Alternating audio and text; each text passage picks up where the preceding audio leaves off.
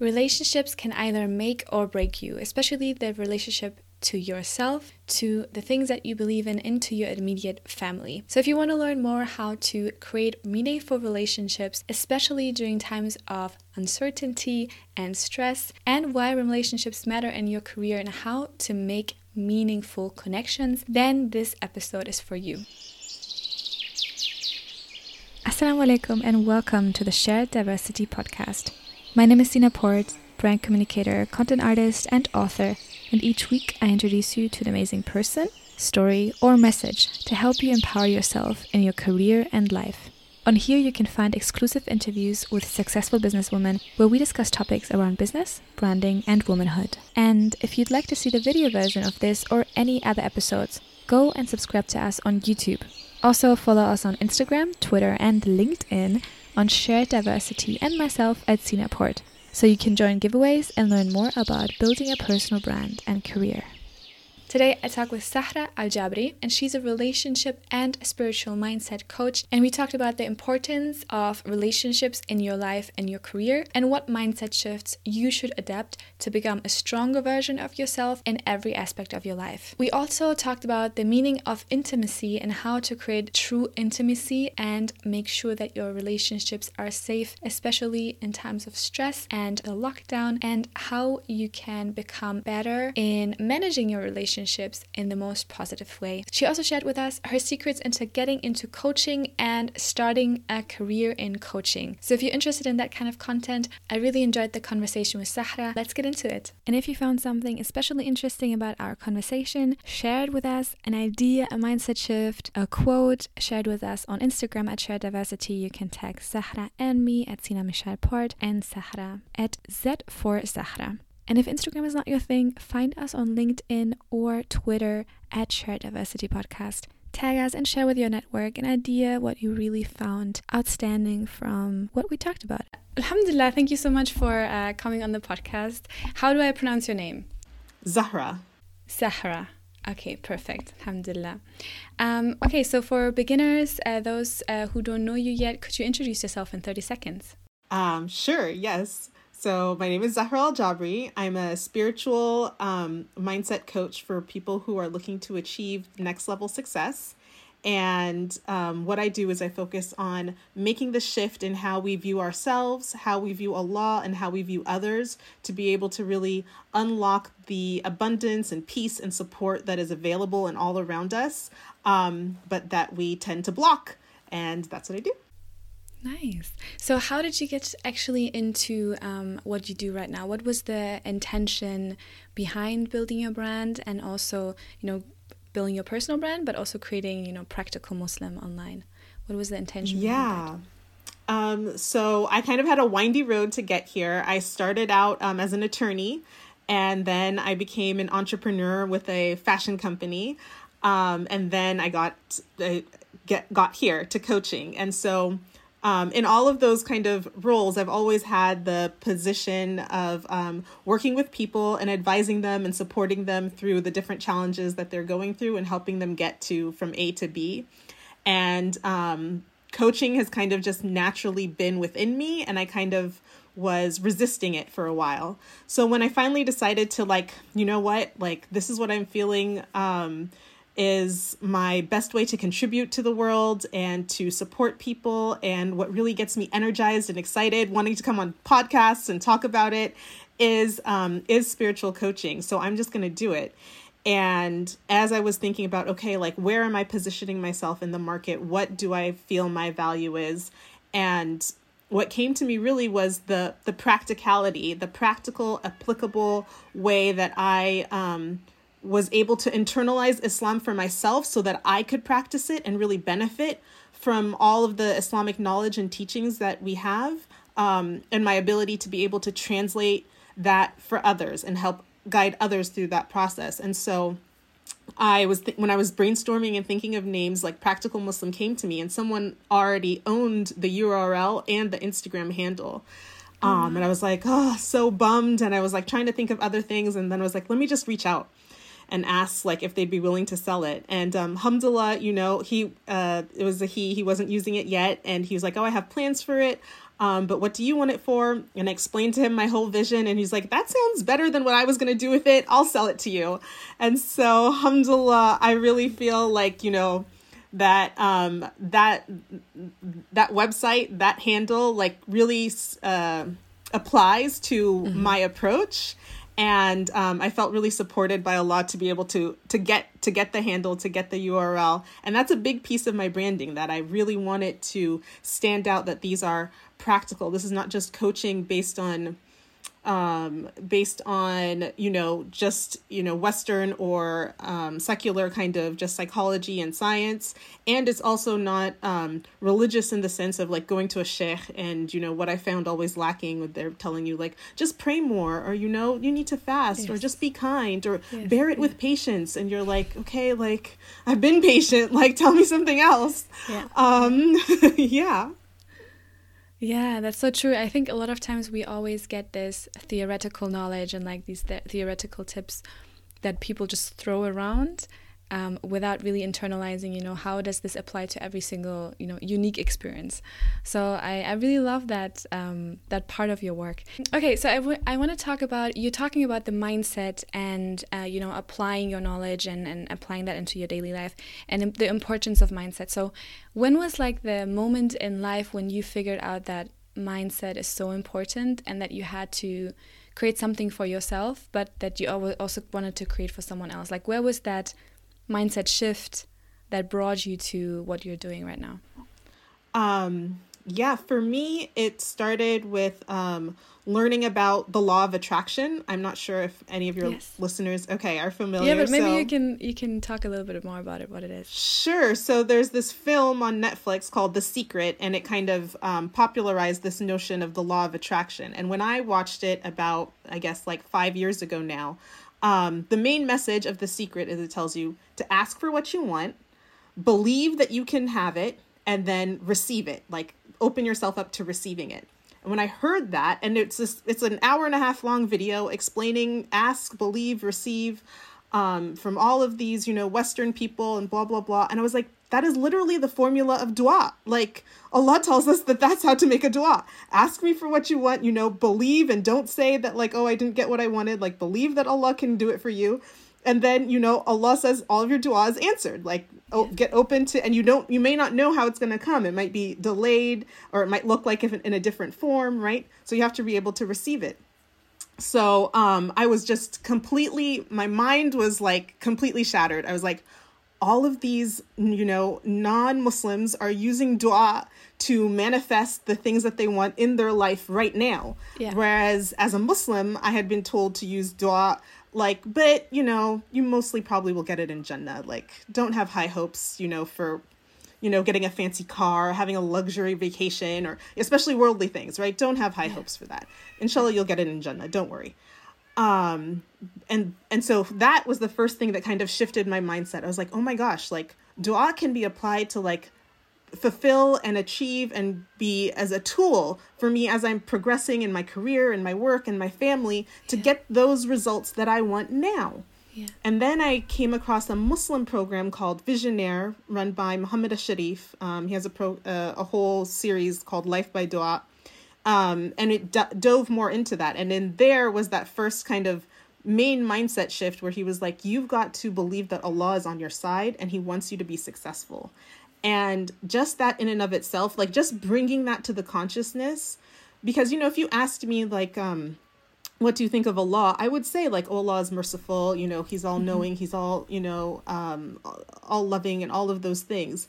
But subconsciously and deep within me, I had this notion, I had the mindset that Allah was against me, that like, oh, he's punishing me. That's why I haven't achieved, whatever I'm trying to achieve, or because I missed Fajr, or because, I didn't return my mom's phone call. Like, that's why, I didn't get that thing, or this thing keeps coming up for me. Subconsciously, in little ways, I was like, okay, I'm not really a good enough Muslim, and that's why I'm not getting what I want. And the mindset I had was that Allah is punishing me, right? Like, because you're not a good enough Muslim. But where do you think that mindset came from? I think that for me, I grew up in the United States, in California, going to Sunday school. And I think the community. And as I've spoken, most of my clients are in the US. I've spoken to most of the Muslim community in the US. We just have kind of internalized this notion that like we need to be, doing all that we can, striving for, and whatever we're doing, like there's always more to do. So you're never really like, even if you're praying all 5 prayers, well, you can pray sunnah. You're praying sunnah, pray tahajjud. You did it, like there's always more to make you better. So you never felt like that you were that good. And then you just have those internal feelings, like I'd get jealous, or I'd become angry, or and if I'm a good Muslim, I'm not supposed to have those feelings. So I'm not good. And then, just the normal things of being a human, that you're lazy, that, you get into a disagreement with your mom or your sibling, and then just but compounded upon that, feeling that you're violating the religion. And so I think that for me is how it kind of seeped in that like, well, because I'm not good in that way, then how can I expect to have all of the blessings that Allah, is saying is available and is there for me? And so the key mindset shift that I went through that literally transformed my life was that Allah is not judging us during our lifetime in that way. He's not petty with us in that way. Allah's mercy descends and is available to everyone, Muslim or non-Muslim alike. And it's all encompassing, and he knows that we're human and that we're going to make mistakes and that we're going to sin and that we're going to forget, and that like he already knows that. So he's not punishing us for being human. He's just wants us to always remember him and come back to him. That's all he wants, right? That's all he's telling us to do. Worship me, remember me, make dhikr. That's what Allah is constantly reminding us. And again, it's not even for him. It's because we need to remember, because otherwise you'll feel like I did. You'll feel like Allah's against you and you'll feel bad and I can't do this and that. But when I remember that, oh my gosh, Allah is not against me and he is all loving and he's all merciful. Okay, so this obstacle I'm facing or that thing I'm confronting, it's just, it's just a something in my path that I need to maneuver. And I can maneuver it feeling supported, as opposed to like, feeling like I'm trudging against the whole world, like, I'm, whatever it is, I'm trying to, be a coach and, no one's returning my calls. Oh God, maybe I'm not supposed to do it. Other people can be successful, but not me, as opposed to like, okay, no one's returning my calls. What is it that I need to reconsider or think about? Or what's the lesson that Allah's trying to show me or illuminate for me? Okay, find it, identify it, and move in that direction now, feeling like, all right, I'm here. It's a relationship. Me and Allah are together working, like I'm guiding you down the path. You missed something here. Pay attention. Okay. All right. Keep going. Yeah. And so many times we take things personally, right? We say, like you said, oh, this is not working out. This is a sign. And I think a lot of times, especially we Muslims, we get so suspicious when there's like, we try something new and then one thing is in our way and we think, oh, that's a sign. It's not good for me. Like, I should follow the signs and just do something else because this is not working.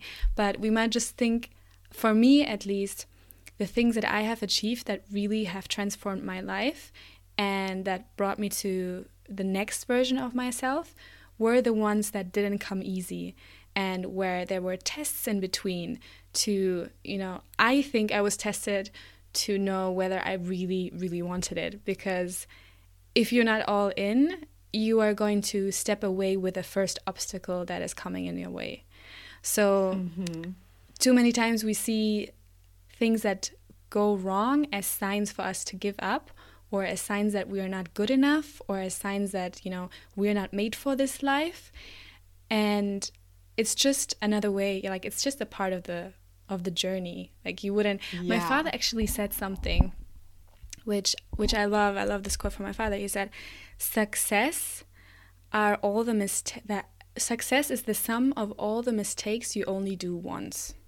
So you're going to make mistakes. You're going to fail. Like they're part of the process. Just make sure that you only make them once, because there are going to be a million other mistakes waiting for you to step over for you to come to that, end result, to that success. So I love that. Yeah, it's always reminding me. So I love that actually you brought you came from the mindset to the relationship, right? So you are also a relationship coach, and you go a lot into like different types of relationships. Can you give us a little bit an overview of, what types of relationships one should look out for, and how you go about relationship coaching? Yeah, definitely. But I wanted to touch on something that you said, like, the first obstacle. And I think that's another thing in our kind of notion that we believe it's going to be easy, right? Because we're Muslim, because we're believers, because we're praying, so it should be easy, right? So when we face any kind of hardship, we're like, it's not easy. Like, I have to do all this work. Like, maybe it's not meant for me. When really, like, Allah never said it was going to be easy. Yeah, he just said, I'm here with you, I'm supporting you and all of those things. But just think of all the prophets and how difficult and challenging their path was, even though they knew that they were going to reach some level of success or victory in the end, but it was still very hard. It's not just because you have Allah, it's going to be easy.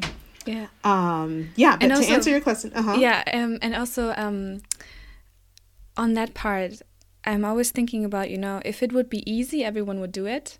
Right. And then would it be worth your time and effort? Like, would you really want it if everyone else has it too? Mini break. Don't forget to subscribe to this podcast. And today I want to highlight one of your beautiful reviews. Thank you again so much for taking the time to jump on social media or to jump on iTunes and just rating us, talking about us, and sharing with the world what it means to you to listen to this podcast. Today's review is from Zara, and she writes, "My Sunday morning walk was made so much better by Sina Port's podcast. She shares her 22 favorite mental health routines. I really like the list because most of her ideas are outside of what would typically considered something to do for your mental well-being. Some of her tips are things I already do regularly, like going for walks in nature. Others I should do more often, like taking care of my plants, and some others I might try this week, like splits training." Thank you so much, Sarah, for your beautiful review. And don't forget, if you haven't yet reviewed our podcast on iTunes, it really helps us to get your rating, both for the algorithm so that more people find us and get value out of our content. And of course, it gives me a lot of energy to hear how you found the content that I put out and to understand how I can create more content that is valuable to you.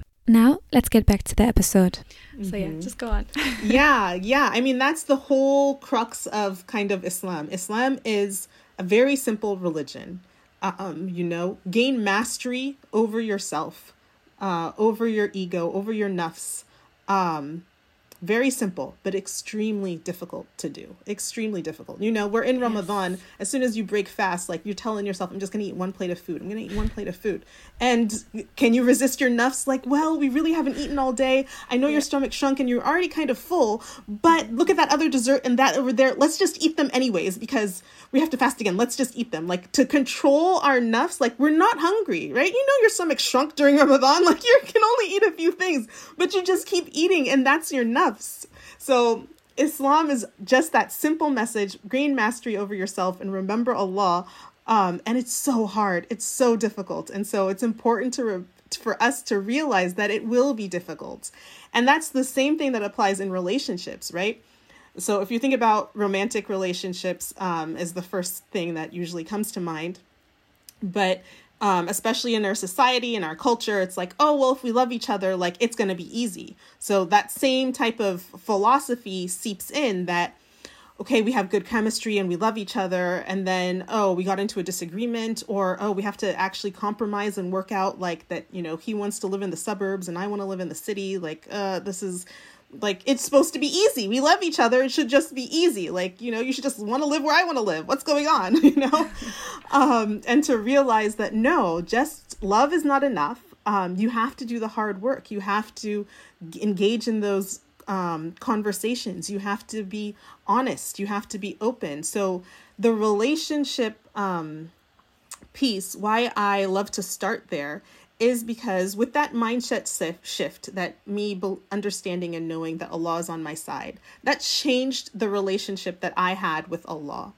And then the next relationship to look at is the relationship with yourself, because The person that you spend the most time with and the most time talking to is yourself. You're in your head, constant chatter going on about, da-da-da, what did I do? I should have done that. Oh my gosh, da-da-da, blah, blah, blah. Constant chatter. We're talking to ourselves. So we have to build this relationship with ourselves, right? We're looking outside for any other of our other relationships, our parents, our romantic, our friends. We want them to be nice to us. We want them to respect us. We want them to say thank you when we do something for them. We want them to appreciate all of our efforts. We want all of these things from other relationships. But then with ourselves, we are not thankful to ourselves. We're not kind to ourselves. We're not respectful to ourselves. We're like berating ourselves. Oh my God, you're so dumb. How did you forget this? Zahra, you're supposed to da-da-da, whatever, like whatever it is, we're just beating up ourselves. We made a mistake 5-10 years ago. We'll still, when we remember it, can't forgive ourselves. Like, how could you have done that? How could you have done that? You can't forgive yourself.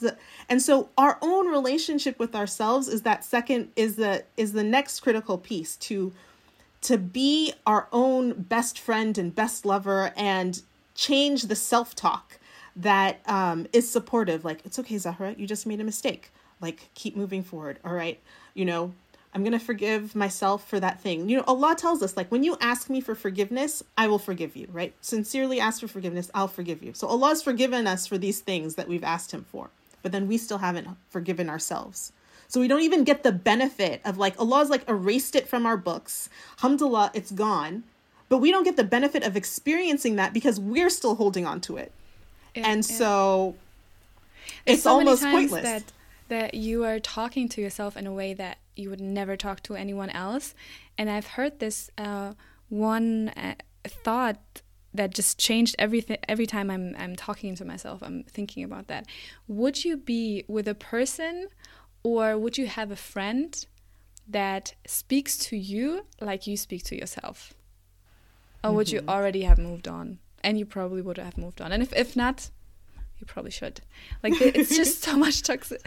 Like, the toxic relationships that we always speak about, most of them, I feel, come from ourselves. Like, on the way we speak with ourselves. And like you say, we never, like, I feel, I always have this self-talk of, maybe these things are over, but you haven't, you have done this wrong and this, and you could have done this better, and you just keep going on and going on down the rabbit hole. Mm-hmm.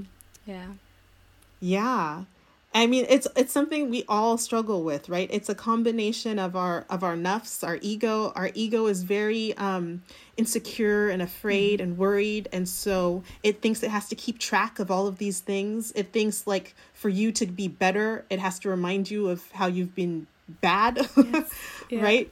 It compares. It compares. But just like, if you were, helping a younger child, like, with their math homework, and they came to you and, like, this math homework is so hard, you wouldn't sit there but like, oh my God, how come you can't figure this out? You're so dumb. Like, didn't the teacher teach you this? You weren't listening in class. Da, da, da. Like, that child's not going to do the math homework. They're like, okay, fine. Like, or they run away crying, like, leave me alone. Like, okay, I'll figure it out. That if a child came to you, you'd be like, okay, let's see what it is. All right, it's similar to last week, and you were able to do that problem, and this week is just a different variation. You're doing really good. Da, da, da. And you would coach them and help them and be kind to them, and they would feel empowered and confident, like, okay, yeah, I did do that. Great, thank you. I'll go and do the rest. And that same way that we would know how to talk to a child, we have to talk to that way to ourselves, that we think that, like, okay, I'm always running late. So Zahra, don't run late. You remember you were late last time. Don't be late this time. That's going to make me be like, yes, I'm going to be late. It just makes me like, oh God, it's true. I'm always late. I'll never be able to change. Like, what's the point? And I'll slip. You become that person. Exactly. So it's a mistake in our thinking, right? It's wrong thinking that we have to consciously shift out of, because even just as a whole community, society, we all lean towards this negative thinking. So you have to do the hard work of catching yourself, becoming aware, then catching yourself, and then telling yourself something different. Like, okay, today I'm going to be on time. I know I can do it. I've been on time before. It's going to be all right. Like, and even if I'm a few minutes late, I know they'll be understanding of me. These things happen to everyone. It's just a different tone and conversation that you have with yourself, and to realize that you have capacity to change that conversation. Sometimes, like, that voice just seems like it's just truth, and it's just coming at us like that's just the truth, and we are like, oh God.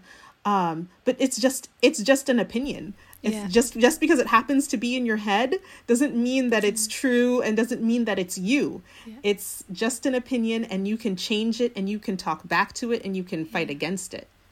So what do you think, how important, or what is the importance lie of relationships in your life and your career? Because if we have a lot of women who are businesswomen, who are ambitious and who want to achieve a lot, right? Whether that is in their career or whether that is building a business. So where do you think relationships and like the different kinds of relationships you were talking about come into that? Yeah, I mean, relationships are really where Allah gives us a chance to show and practice what we've learned, right? So even that notion that, a marriage is half of your faith is because in marriage, you're going to be tested on all of are you really patient? Do you really know how to control your anger? Are you actually compassionate and empathetic? Because those people close to you, right, are the ones that we tend to, for example, if you're going to the grocery store, you're going to be patient with the person that's taking forever checking out. You might be a little bit annoyed, but you're not going to snap at them. You're not going to yell at them. You're just going to be like, all right, okay, they're gone. All right, my turn. But, I have 4 children. When my child comes in and asks me the same thing for a third time, am I snapping at her or am I still patient? And my husband does the same thing that annoys me. Am I patient or am I whatever? Right. And so, what we know is like from the Prophet ﷺ, like the people that reported on his character, on his amazing character, that he was generous and kind and compassionate and patient. Those people who reported that to us were his family. His family was the one saying that that's what he's like. For us, you can go ask all my neighbors, all my friends, all my coworkers. They'll tell you, I'm amazing. I'm wonderful. And if you want to ask my family, I'll be like, oh, wait a minute. Hold on. Can I bribe them with something? Because it's a whole different ballgame at home. Those close relationships are when you test and you have a chance to show for yourself and for Allah, am I compassionate? Am I patient? Do I have control of my temper? And they're so critical because if you're able to master it in these close relationships, like Allah says, like, don't remove the ties of the family because it is your classroom. This is your class. You don't get to choose who they are. These are the people who are going to trigger you in all sorts of ways. And when you're able to like not get triggered by them, you are like, you're excelling in that class. Right. Yeah. And so that's why he tells us, don't break. This is actually a very good analogy. Yeah, because I see that a lot of times when I work with people who have a lot of siblings, they are very good at negotiating priorities and like managing. So they learn from like sibling fights to be able to, negotiate expectations and to make sure, everyone gets along because you learn it at home. And then also I feel in a marriage, but also with your friends or with your siblings and with your parents, there's a lot of things that you can learn that you can apply in your career or in your daily life. Negotiations, like getting something what you want by giving someone else what they want, or finding a way in between, or even if it's just time management that you can learn with like relationships at home, or being able to create something with a person that has very different viewpoints or experiences or strengths and skills, because you are like with a relationship, I feel it's always me finding myself within a team, like within collaborating and they're gonna push up against you and show you what do you actually stand for. Do you agree with this, or do you have your own thought? And that that opportunity arises from having someone to spar with, right? Because on your own, you might think, I believe in this, I think that. And then when it, really comes up against something else, that's when you have an opportunity to be like, okay, is that true? Do I really stand for this? Is it something different? Do I need to clarify? And you get to to see what else is within you, right? Or you find out that like, this is what I said, but then when they gave me what I said, or when they agreed or disagreed or whatever, how it came up, like I felt a certain way. I felt annoyed or angry or shocked or whatever. And like, okay, why am I feeling that way? And again, another opportunity to discover like you think one way, but what actually it is, is something else. And it only arises by being in that relationship, and those familial relationships, just like you're saying, like that's how you can learn so much about yourself, and you'll carry it through to any other place that you go, and especially in the workplace and things like that. I think another point of relationships and how they matter is that you said actually you could ask your neighbor or your colleagues and they would say something about you, but when they ask your family, right, you will be anxious because they will actually stand up for, representing who you really are. So a lot of times what we talk about here on this channel is personal branding and representing yourself to the world and being known for the person you are, right? And your family knows, I feel, more than anyone who you are and what you represent to the world, right? So, but not only the family, but any kind of relationships that you hold, the people that you meet in your daily life, the people that you work with, collaborate with, they also make up your personal brand. Like the people you gather around you, they represent you. What do they say? You're only as good as the company you keep. But I also feel on the flip side, the company you keep makes you feel about yourself a certain way. Like when you have people who are sloppy around you, or they are not, they might be, they might not embody the values that you want to embody. That will reflect on you, and that will reflect on the way that you see yourself as well. So actually how I a lot of times changed my environment or changed myself was by changing the closest people around me and be able to understand, is this really the person that I want closest to me, or who around me knows me the best, and why is that the case?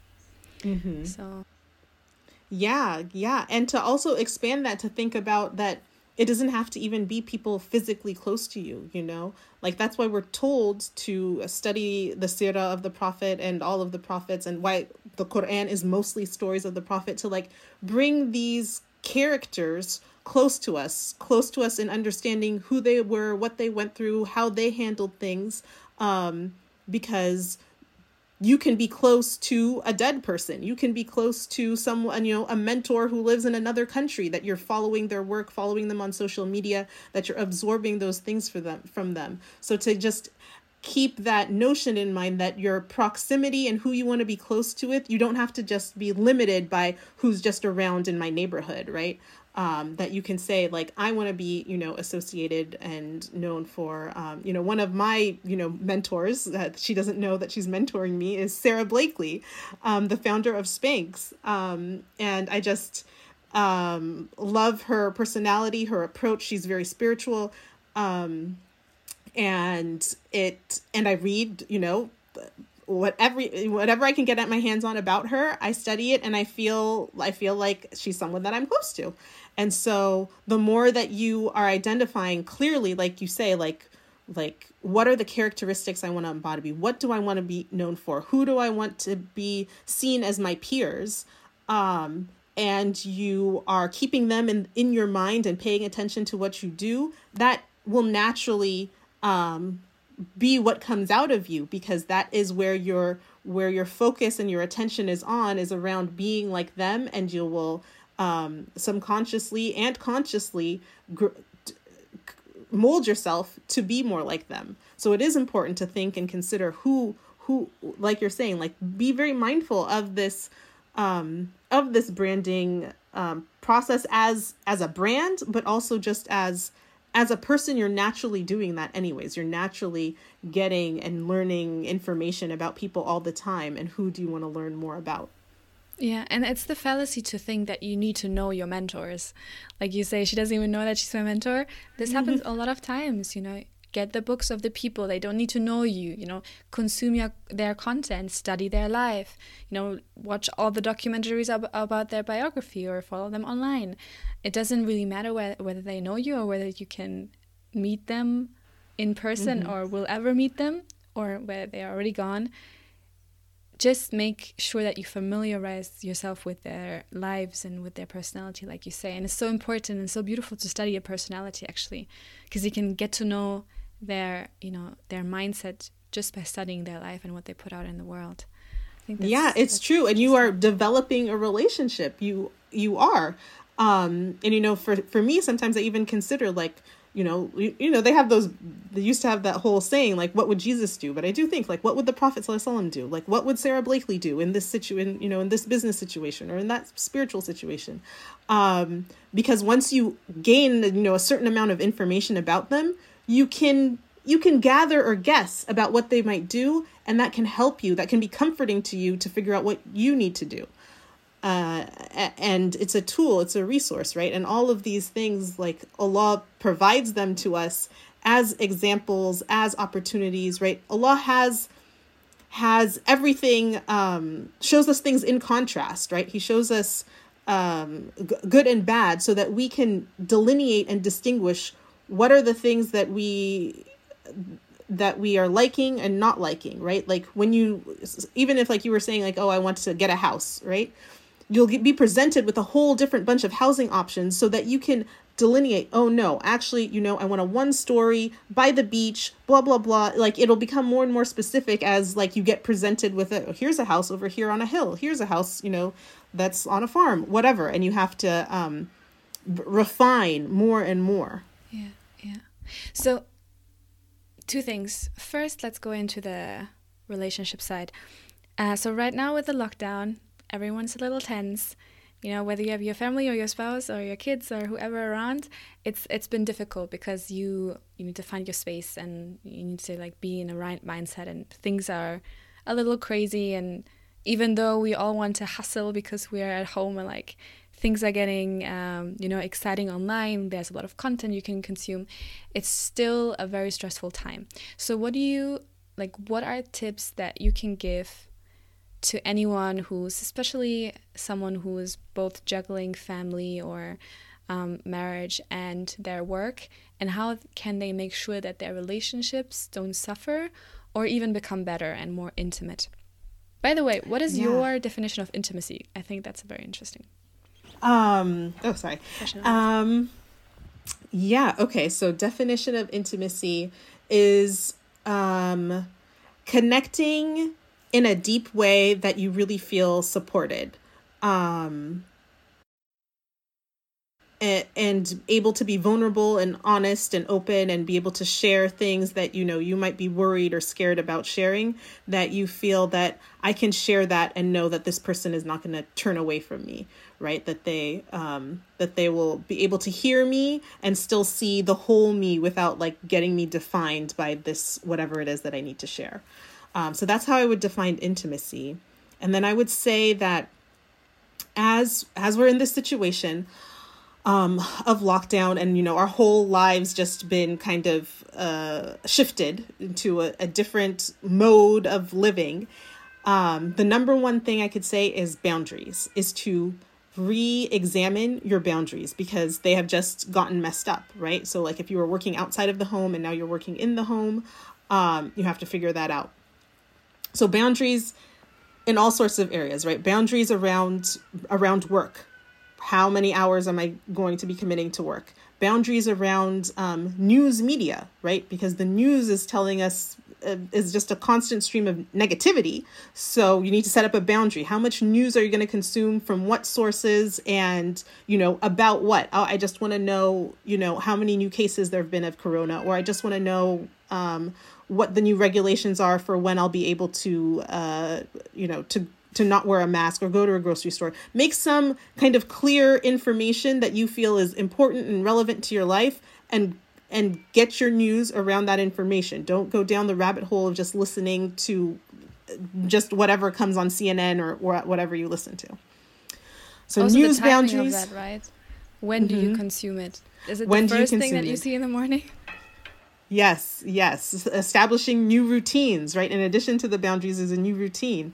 But social media boundaries, like you said, everyone is online, and that's how you connect now. Zoom online, and then social media networks, and everyone doing lives and this and that. Set your boundaries. What is it that I'm going to connect, for this much amount of time with these different people?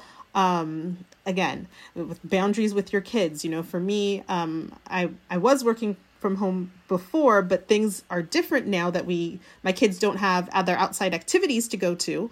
And so what are those boundaries look like? And so in all of this, you first have to have that conversation with yourself of, what do I need? What am I going to need to feel confident and feel supported in this time?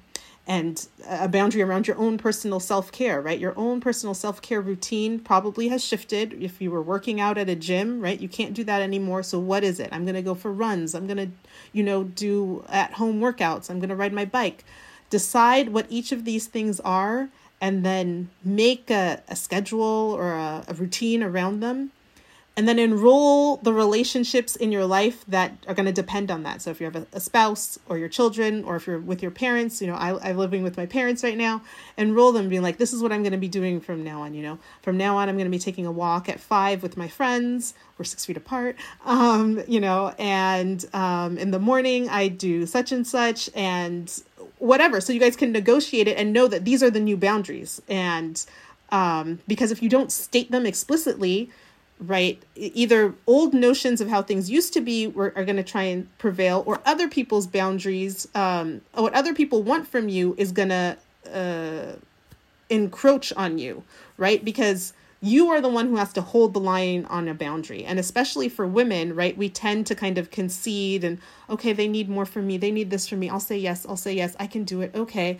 And then we always are thinking that, like, someone's going to give us permission, right? Like, my husband's going to be like, okay, why don't you go for a walk and take 2 hours off for yourself? Like, no, that's not going to happen. I have to be like, I'm taking 2 hours. I need 2 hours. I'm done with the kids. Like, it's your turn. So you have to set it. You can't wait for someone to give you permission. Like, your boss is going to say, yes, that's enough. Go home now. Stop working. Like, you have to say, I know I'm working from home. I know I'm available all the time on my phone, but after 6, I'm not responding, or after 5 or whatever, before 9, I'm not responding. You have to set it.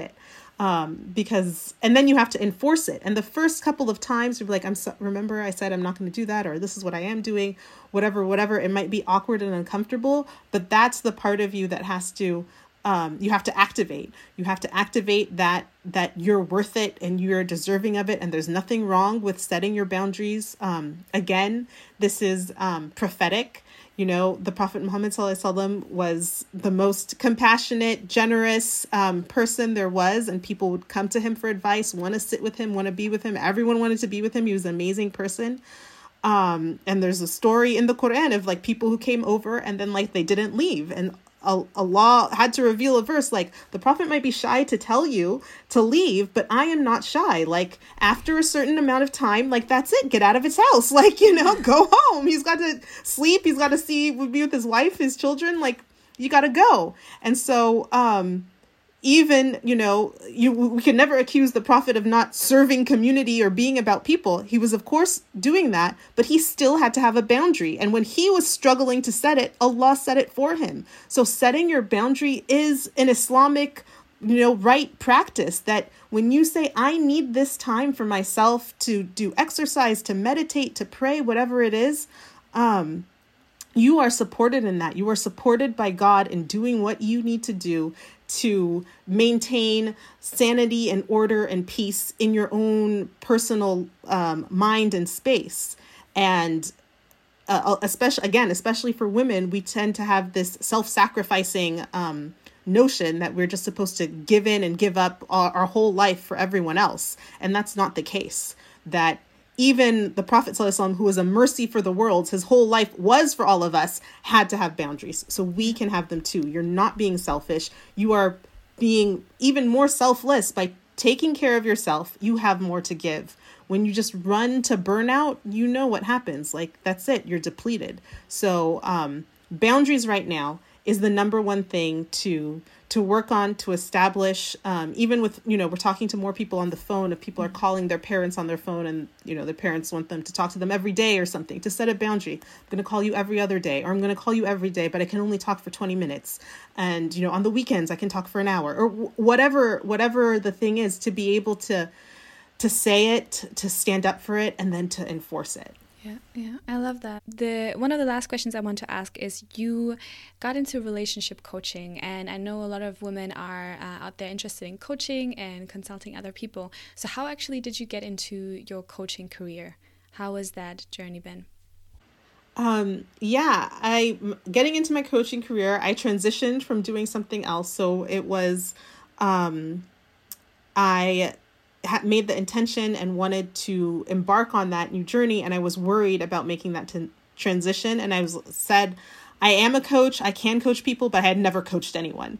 And so I met with a whole bunch of other coaches to give me advice on what to do. And one coach gave me the best advice. She was like, reach out to your network and ask them for help. So I reached out to my network and I said, I am starting a coaching practice. And in order to start, I need to be coaching people. So if anyone will sign up for a free coaching session, it will really be to help me establish my practice, and presenting it in that way as that they were helping me, as opposed to like, hey, I'm a coach, I can help you. Do you need help with something, or what's wrong in your life? And I can tell you and fix you. It was not that. It was like, I'm trying to do this, but I can't do it unless, someone comes talk to me. Would you help me and have this conversation, have a coaching session with me? Yeah. And I got 60 people to sign up. Wow. She had told me to try and get 15. And like the response was like so many. So alhamdulillah. So that's how I started. So you're doing one-on-one, or do you have also online programs? I do both. I do one-on-one coaching, only for select clients. I focus my one-on-one on high achieving individuals who are really looking to bust through that next level of success. And then I do a relationship course. And I'm working on perhaps another type of program that I haven't launched yet for anyone who's interested in. They can sign up for this course. Those courses have live components where I'm meeting with them live, and other pre-recorded components. And then I also have all my resources on my website, practicalmuslim.com. I have the blog there that has articles. I write daily Islamic devotionals that are really powerful affirmations of truth that can totally help you remember and hold Allah in that positive view, and even help with your own negative self-talk. And I'm working on a book for that. So you can pre-order a PDF that will support me to write the whole book. And that's also on my website, practicalmuslim.com. And on Instagram at practicalmuslim is where I also share resources and knowledge and tips, and do lives and all of those things that are available to anyone. Yeah. So what are like top 5 tips or something for someone who wants to get into coaching, or also into selling online programs and consulting people on any kind of topic? The number 1 tip is to just go do it. Find someone to coach. Don't worry about a website and a thing. Call up, whoever, or send an email to, 10 acquaintances. I'm doing coaching and the same type of thing, and I really need to talk to someone to be able to build up my practice. Would anyone like a free coaching session? And just start doing it. No, it's free anyways.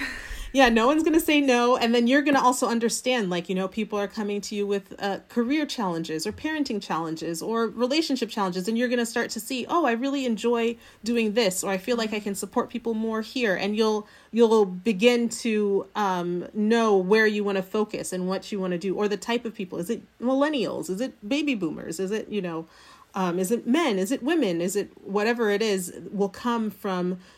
You'll get a clue by who responds to you, who ends up approaching you, and you'll get a clue from when they share with you their issue. If you're like, oh my God, let me help you. Or if you're like, I don't know, I don't think I can help you with that. It'll help you refine how and who you want to coach. Okay. So first, offer free coaching sessions. And how do you then go into the monetizing phase? To go into monetizing is, that's your own internal mindset work that you have to do. But look around at the market, at what you see is going on, and then understand how much work it's going to be for you and what amount you're going to need to feel that you have been appropriately compensated. Because especially for women, especially as service providers, we can get caught up in like, well, what do we think is a fair price, or what do we think that other people will pay? And you might end up pricing something, based on that model, but it really makes it too cheap, in the sense that it's cheap for them, but it's too expensive for you, right? So let's say I'm going to say that my coaching, a half an hour session is going to be $50, because I think that sounds reasonable. I want it to be really accessible. I want people to do it. And then you're doing, 3 or 4 hours of preparation before and after the call, setting up the meeting, whatever, preparing 3 or 4 hours of preparation for that $50.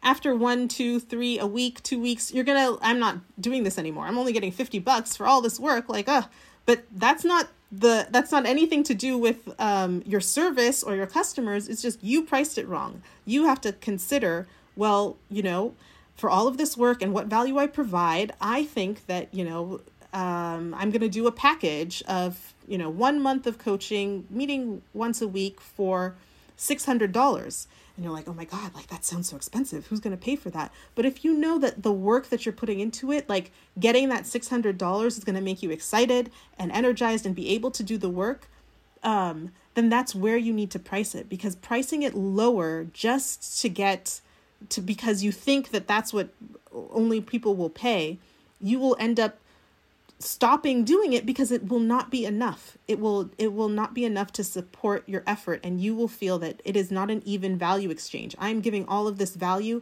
and I'm only getting this small amount back. So pricing, you really have to let go of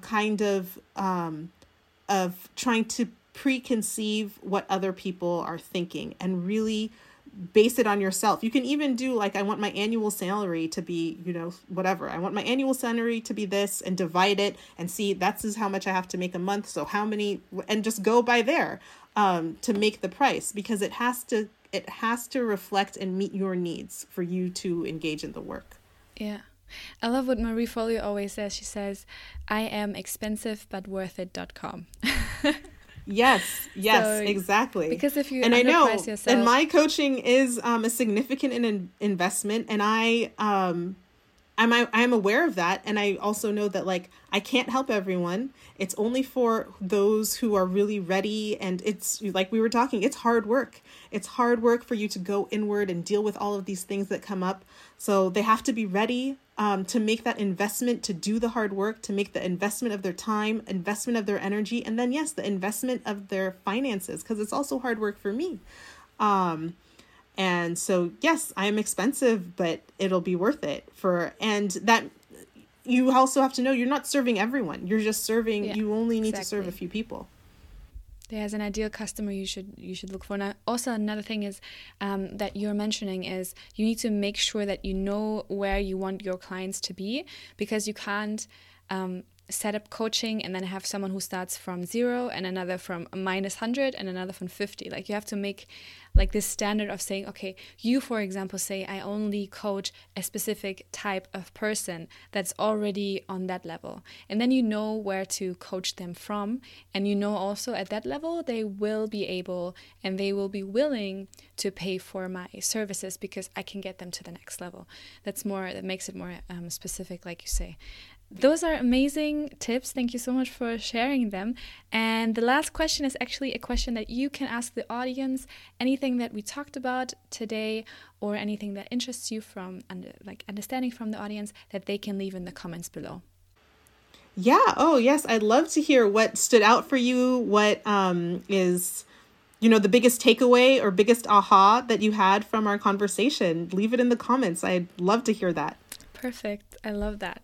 Okay, thank you so much for coming on this podcast, and I hope everyone took notes, because there was so much interesting value from understanding the relationship to yourself, to being intentional, to, creating boundaries, especially during this lockdown, especially for yourself, to going into coaching and what you should price yourself at. It's beautiful content. Thank you so much, Sahara, for this. You're welcome. Thank you for having me. It's been a pleasure. I hope you loved this conversation and you got a lot of value out of it. Leave down in the comments what are the key takeaways that you took from our conversation. And if you think someone needs to hear this message, please share it with her. And don't forget, if you want to win giveaways, check us out on Instagram at Share Diversity. And if you yourself want to get into coaching, you want to start a brand and you want to get known online, make sure you check out our Start the Right Brand Guide to work on your own personal brand, or book a coaching call with me so we can walk you through the steps of creating your personal brand and going public with it. And hey, don't forget, if you want to get your review heard in our next shout out, get on iTunes, Apple Podcasts, or however you want to call it, and rate this podcast. Write a review, check us out on social media, and leave your review there. It really means the world to me. Thank you so much for listening, and I'll see you next time, inshallah. Assalamu alaikum.